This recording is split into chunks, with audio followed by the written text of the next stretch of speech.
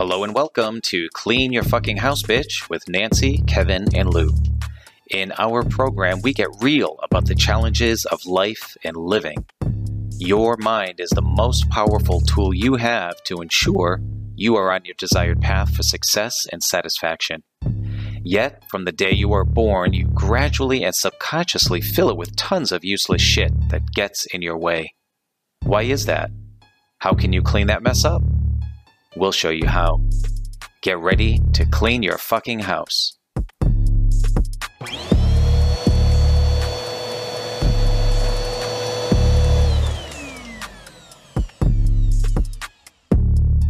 Welcome everyone to another episode of Clean Your Fucking House, Bitch. Do you get sad?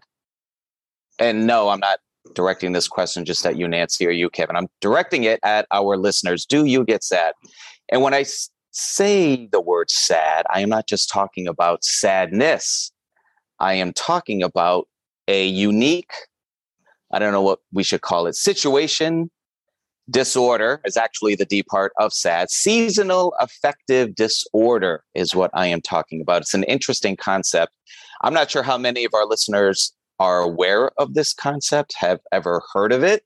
It is something that has been in the news, I guess, for many years, and only is talked about at this time of year because of the very, I guess, words that are used to describe it. Seasonal affective disorder. I think it's something that kicks in when the weather gets colder and the days get darker and the holidays are here, and all of a sudden we're all happy and jolly and merry and excited about things, and all of a sudden the holidays pass us by and we're like, what the fuck do I do now? It's sort of a depressing situation. So seasonal affective disorder, we thought we would have a multi-part series on sad, given this is the season of sad, but also because as we had a little chat behind the scenes before we started this particular segment, we thought, whoa, sad.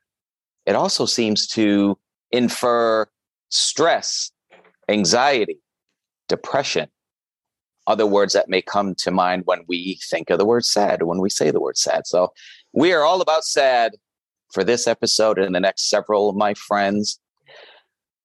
Well, you know what? I will turn that question now back on to you, Nancy, or you, Kevin. Do you ever get sad? No. For sure. Liar, Okay. liar, pants on fire. I do, for sure. And Kevin, I know you do. Talk to us. Shit, you want me to open up?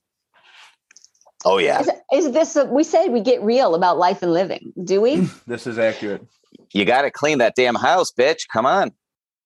All right, let's get it all out. So it started when I was younger. Oh, now we're in trouble. This is only an hour. Keep in mind. Yeah, so I don't know if there's any type of direct correlation to like the holidays or anything like that, or what's going on situationally. Well, I guess, yes, there is, but hold on a second. Holidays situationally, but also darkness, cold. Gloomy kind of days, overcast. I'm very introspective, and I give myself a lot of time to analyze how I'm feeling, make a lot of time for myself. And I definitely do cycle with different things, like different emotions, some good, some bad. I feel like I've boiled it down to a few main components that have a huge effect on how I feel, which are what I'm eating, if I'm working out, if I'm meditating, if I'm spending time on me, journaling, stuff like that. Even like drinking, celebrating too much can have an effect. So drinking makes you sad. Okay. Well, I just don't like, I don't vibe as high. Like I'll put it to you this way. Like if I'm walking around feeling normal, that's like a 5 to me. And if I'm really taking care of myself, I can get up to like an 8. And then if I'm not, then I can go a dip below a 5. But I've noticed, like even I think last week or 2 weeks ago, again, I delete all my social media shit. Again. And I was feeling like I'm feeling good. But then I did that. I started meditating. I did some yoga. I started journaling. Like doing breathing exercises, like a lot of stuff that I intend on being more daily rituals that sometimes I don't make time for.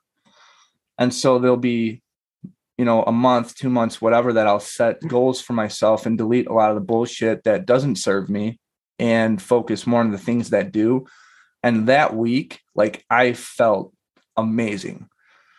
Like, I felt so in tune with everything. I felt focused. I was able to tap into like levels of creativity that only happen sometimes. I slept better. I just, everything kind of changed. So for me in particularly, I think it's more about like in regards to stress, anxiety, depression, and life gets really difficult. I mean, you both know a lot of the stuff that I've been through, a lot of the stuff that Melissa and I have been through just since we've been married, even before we got married. Like, it's always something around the world now. A lot of this shit keeps happening, and it, so it kind of does affect me, but I don't let things get too far. And it's only because I've been through things so many times. I've been through depression. I kind of live in a state of stress if I don't do a lot of that shit, just because I get out of my comfort zone a lot. I take a lot of chances. I have, high risk initiatives in my life that I'm focused on. So in order to maintain, it's about putting in work. I mean, it's really, you both know too, to put work in on yourself. It's like a full-time job to get yourself to where you truly feel you deserve to be and where you want to be. It is constant work. You're right. I guess what you're saying through all of this too is that you feel less of a seasonal spike for any season, but more of a constant flux that you really need to be in tune with. And so for you, and also with the seasonal thing too, I will say this, like in Chicago, Nancy, you probably don't have to worry about this. Very jealous of that. But in Chicago, it gets really cold. It's muggy.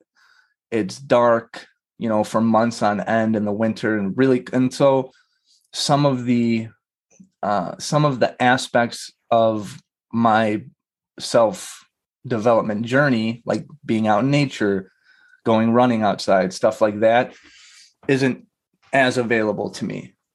So regarding that, I could see that kind of having an effect sometimes. So I have to kind of pivot and shift based on what is available or what I'm able to do. Did you grow up in Chicago? Are you a native, Kevin? I've been here my whole life. I need to get out. Okay. The reason I ask, I hear you there. The reason I ask is I grew up in the Northeast, even though for folks out there who may not know, I'm in Chicago as well. The climate is very similar between here and the Northeast, just a lot windier and colder here since we're near the lake. But I bring it up because I was born and raised in a climate, same thing, where you have a lot of greenery and nature and stuff that you can take advantage of in the summer, spring, summer, fall. Winter rolls around and everything's gone. All the leaves fall off the trees. It's gloomy, as you mentioned. If it's sunny and snowy or that's one thing. But when it's gloomy, it's certainly different things. However, as a kid and a young adult, I never experienced sad the way it's described. And half of me is wondering, well, what the hell happens to us as we enter adulthood and start taking on responsibility, living our lives, and all of a sudden the holidays roll around and we don't feel so good? Now it just doesn't make sense to me, that at one time. You just said it, Lou. It's the responsibilities come into play, because I was thinking back as a kid too. I've lived in the Upper Peninsula of Michigan. I know that territory of cold. I also grew up in the Northeast. So even though I'm in California now, I know cold. You made a smart move. Yeah. And I will tell you, the last 3 days here and today have been dark and gloomy. Like, I'm kind of over it. So it happens everywhere. But as a kid, in the winter, okay, the pond froze. We went ice skating. Okay, it was snowy. We went sledding. It was, whatever we did, there were things we did to fill the activities. But as an adult, all of a sudden during the day, we have responsibilities. We roll out to work in the morning in the dark. We roll home from work at the end of the day when I was commuting in the dark. So you don't get to experience as much flexibility and in the days and the times. So I think it does have more of an impact on adults than kids. Well, I do remember rolling in and out, with school, rolling out in the morning in the dark and rolling home, though not completely in the dark, but after sports practice, things like that. It certainly was dark then as well. But, certainly our minds were in a different place when we were younger.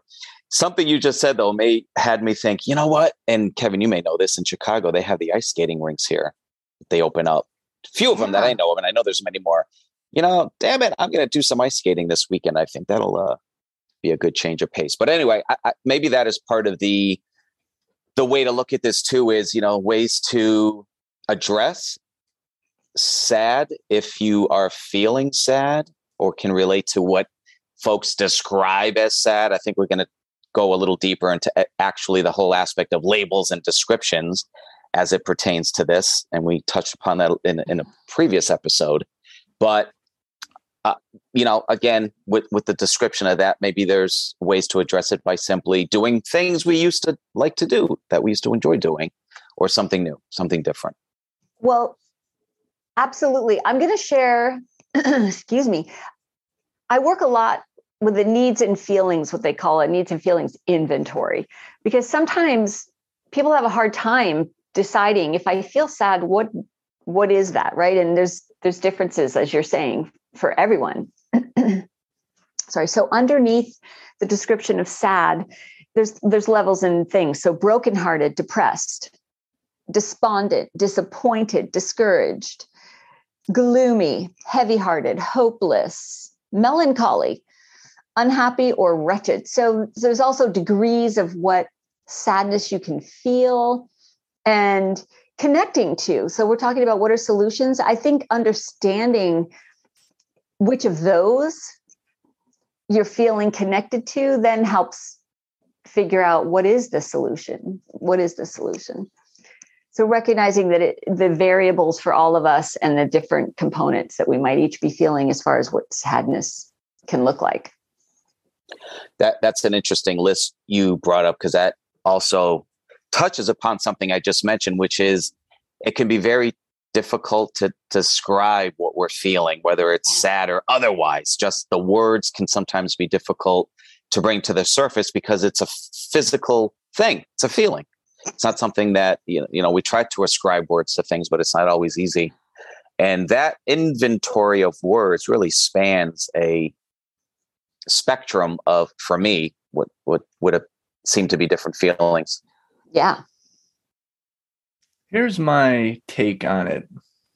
Potentially may not get much agreement on this. And I think I mentioned this before we started chatting, but trying to describe, I guess I'll ask you both. What's the benefit of breaking it down to knowing specifically if we are stressed out, anxious, or depressed, or just sad or whatever? What's the benefit? Because in my opinion, the cure of all of those is the same shit. Right? Sure. If I'm feeling any of those ways, I meditate, I go work out, and then I feel better. I take care of myself. So what is there a benefit? And I've done this. I've broken down every emotion I've ever felt. I know them very deeply and intimately. I don't feel there's a benefit of focusing on it, because as we talk about, where your mind goes and your thoughts go and your attention goes, energy flows. So if your attention's going to dissecting, why am I feeling anxious? What is this feeling? Is it in my gut? Is it in my chest? Is it in my head? Am I getting a headache? Aren't we just giving it more attention and energy?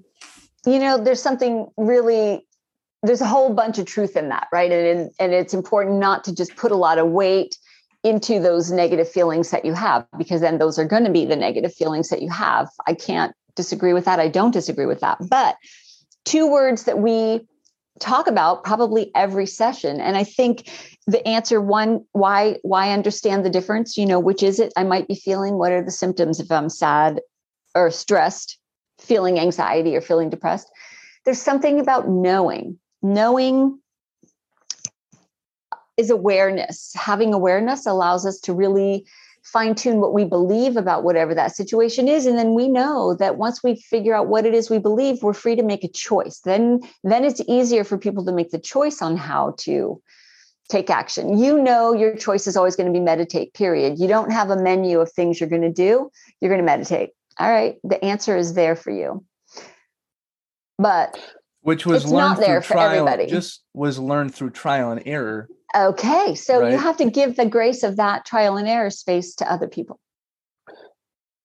I Yeah. guess my whole thing is like, sorry, Lou. Oh, that's fine. The whole reason I'm bringing it up is because obviously we all want to help people, right? Hold on one second. Go ahead. The You can just go. dog. That's our Dog's most popular fan in the background there.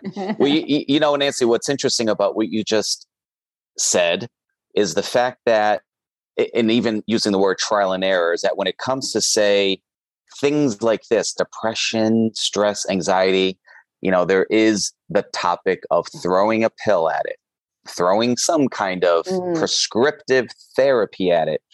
And in my opinion, that is very challenging because these aren't physical. There may be physical manifestations, but the root cause isn't per se it starts with a physical thing like a broken bone or something where you can more readily know what the solution is. And in many cases, throwing a pill at it may not be the solution at all, may not be the best one, may not be needed at all. Totally true. Or it is literally a short-term solution. Like your hormone, our body chemicals can get imbalanced, period. They can. And sometimes we need a chemical to help balance the chemicals, right? But that's it should be a short-term solution. Like we wouldn't want to be on some sort of medication, pharmaceutical for an extended period of time. So it might be that we need that in the short term, but then the sustainable solutions come from the actions we take. Yeah. Well, when we say chemical imbalance, we're talking about neurotransmitters most of the time. That's why a lot of these antidepressants are SSRIs, basically saying that people are just absorbing the serotonin in their brain too quickly. I have studied all of this because I went through all the bullshit.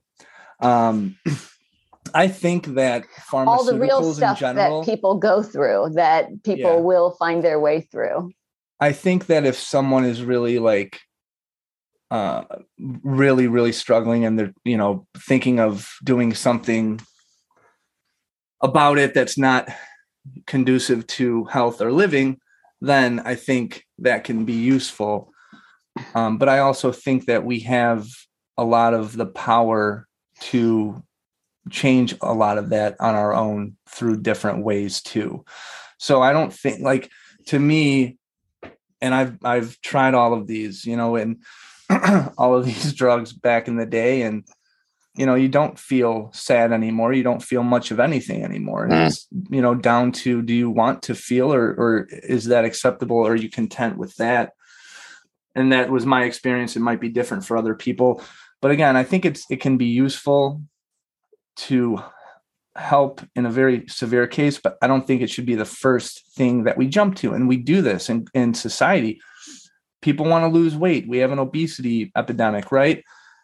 What is the weight loss industry is billions of dollars annually in the form of different get fit quick things, fat loss pills, supplements, all this stuff.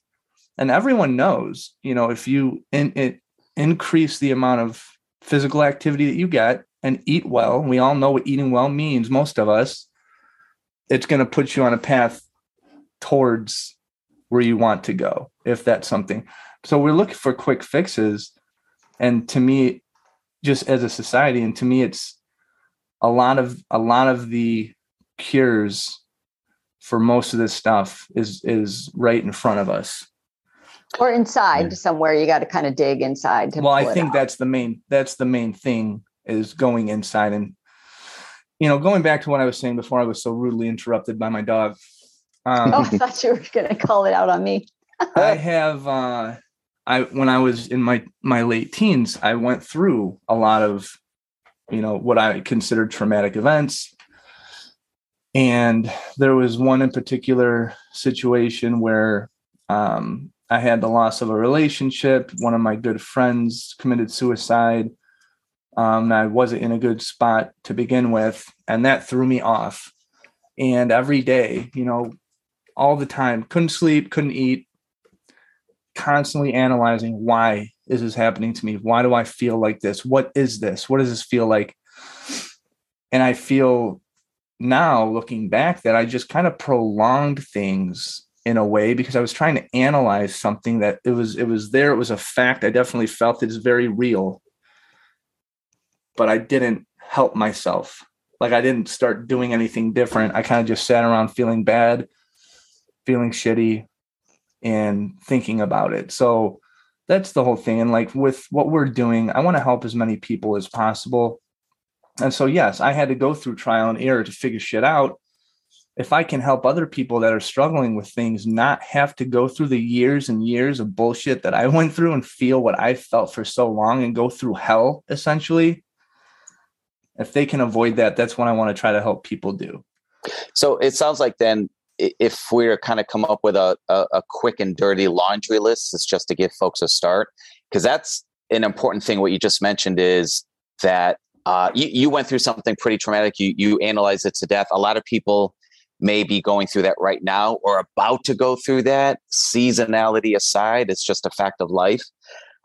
What, now that you can look back at that, what would you suggest are some things, aside from meditation, we know that's going to be on the list, that folks can do to help them move out of it quicker than otherwise might be the case, rather than being stuck in it? And it sounds like one of them is, right, what you just shared is stop questioning it, stop analyzing it, just kind of move forward with thinking about a solution rather than why did it occur. I think there's a fine line between doing that and then repressing, right? So you don't want to push it down deep within you and ignore it at all. You do want to process your emotions. But going back, I know I bring up meditation all the time. I know you both know it's on my list and shit. I can't, for anyone that doesn't do it, I can't really explain the benefits. It literally helps in every area of life. It's been studied now. We know it. It's been around for thousands of years. And like here was one type of analogy that this really helped me get through everything. It was learning about my spirituality, right? And what that means to me. I think all of us agree that there's a part of us, whether it's energy, soul, consciousness, spirit, whatever you want to call it, that exists beyond the human form, right? We all agree that? Okay. So most of our lives here, we're living being a human being. And we're trying to do shit, figuring shit out as a human being. We're not really building and growing on that part of us that lives forever. And to me, when you meditate, you tap into that. You stop being human. You start being more consciousness, more spirit, because you're taking away your human everything by taking away your senses. So focusing on that and allowing the true essence of you as the individual to come out more instead of just being a physical being, a human being. That's to me what the huge benefit of meditation is, getting to know the real you, the you beyond the human, because the human part of you is impermanent. It only exists for so long. After that, the real you comes out. We can work on that real us now while we're on Earth. And again, sure. You know, we need to me, it's, I guess, put it this way. I know that everything is different for everybody. I'm totally aware of that. Everyone's perceptions are different. I don't know if there's a single person that's meditated for years that will come out and say like it's absolutely pointless. I think every person that I've ever met that gets into it is like there are so many benefits to it. But sure, where'd that Lou, come from anyway? No, I think we're in agreement with you about it. One thing that can help, I think, with when we think about it more and more and more, it's more prevalent. We feel it more. We can't experience emotions without thinking something that causes the chemicals to release that cause the emotions that we feel, right? We talk about that all the time.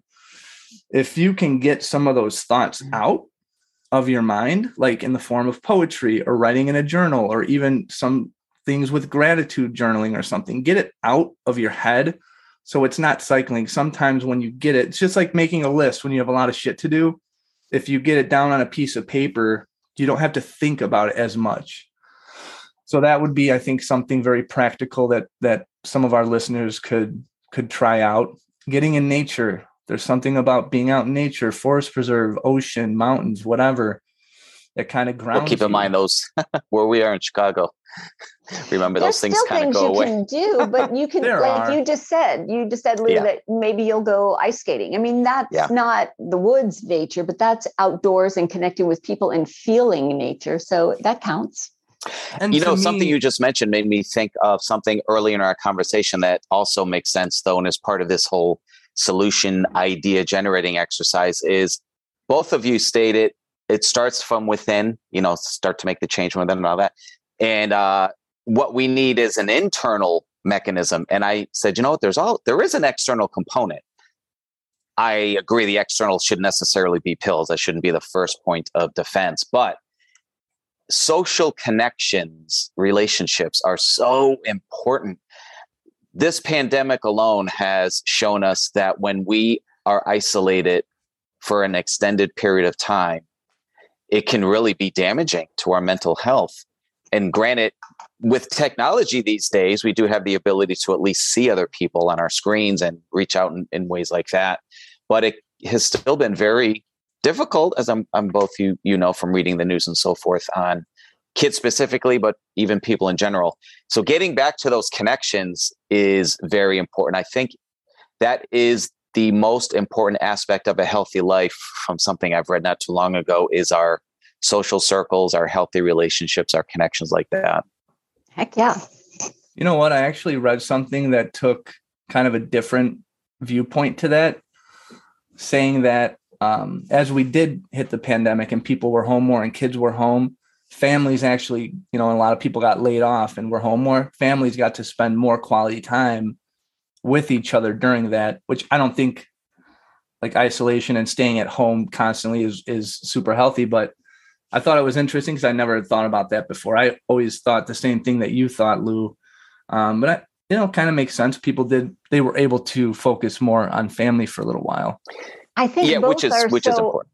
Yeah, both. Exactly, Lou. It's important. And I think what we're finding is that what was missing pre-pandemic was the family unit being tighter. And so they got that time. But now that people are home, they're like, let me fucking out of the house, So we need the social. So balance comes into play everywhere. That we need both, but we need to have balance for both. And what's interesting about that is, and that is key, Kevin, is the fact that, okay, the family unit had an opportunity to regroup, to have dinner together without smartphone devices being at the table, to even play games, say, with each other. After dinner board games used to be a big thing in my family. I don't even know if the kids even know what the hell a damn board game is these days. No, sorry, wasn't meaning to speak ill of any of our younger listeners. It's just the fact that this is something that families used to do years ago, and it's great that the pandemic has allowed them to kind of reconnect in that way. However, Thank God the pandemic came around. You know what I mean? Well, that does depend on the strength of the family. In other words, I would expect the parents have to get that ball rolling. So if the parents themselves don't do something to initiate that family quality time experiment, then it won't work. You know what, though? Going back to, sorry, Nancy, what you said real quick, Lou, like when I'm feeling bad, the last thing I want to do is be around people. Oh, okay. But when I'm feeling bad, I want to be around people. I need at the same time, the caveat to that is there's been times that I did not feel like, doing a podcast because I was feeling shitty or something. And then I still did it because obviously we all depend on each other. And then I felt awesome afterwards. So I think maybe just being around people, but they need to be the right people.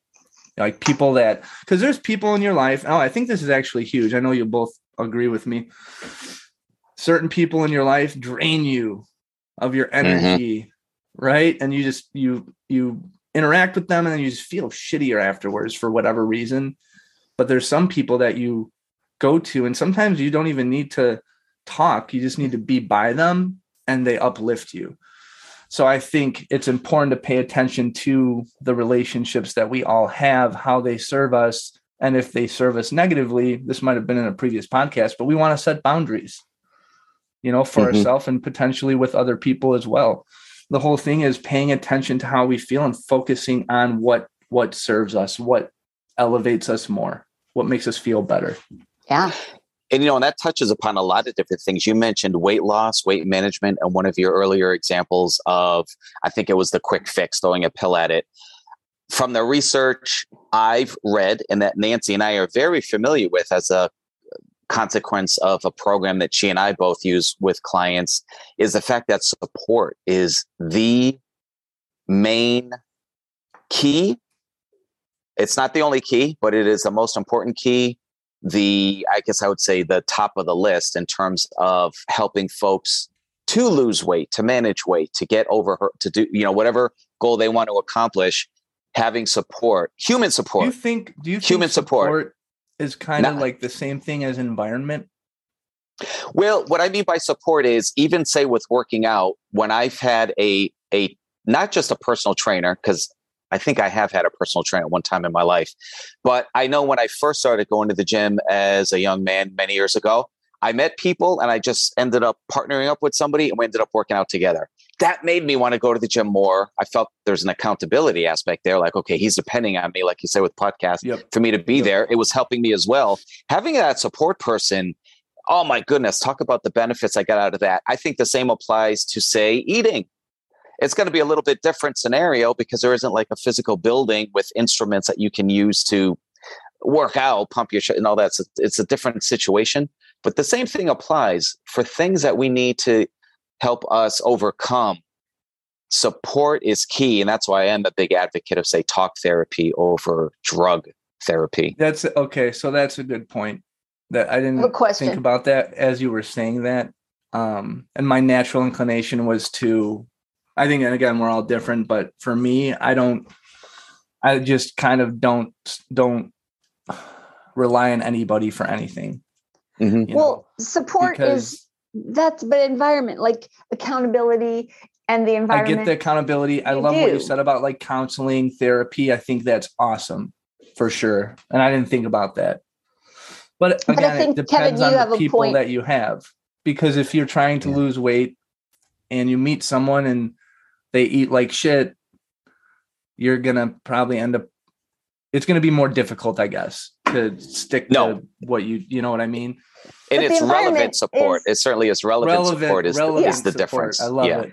But the environment is it can have an impact as well. So it's not just the support, like Lou was saying, there's other components, but the support cinches it and takes it up to 95% success.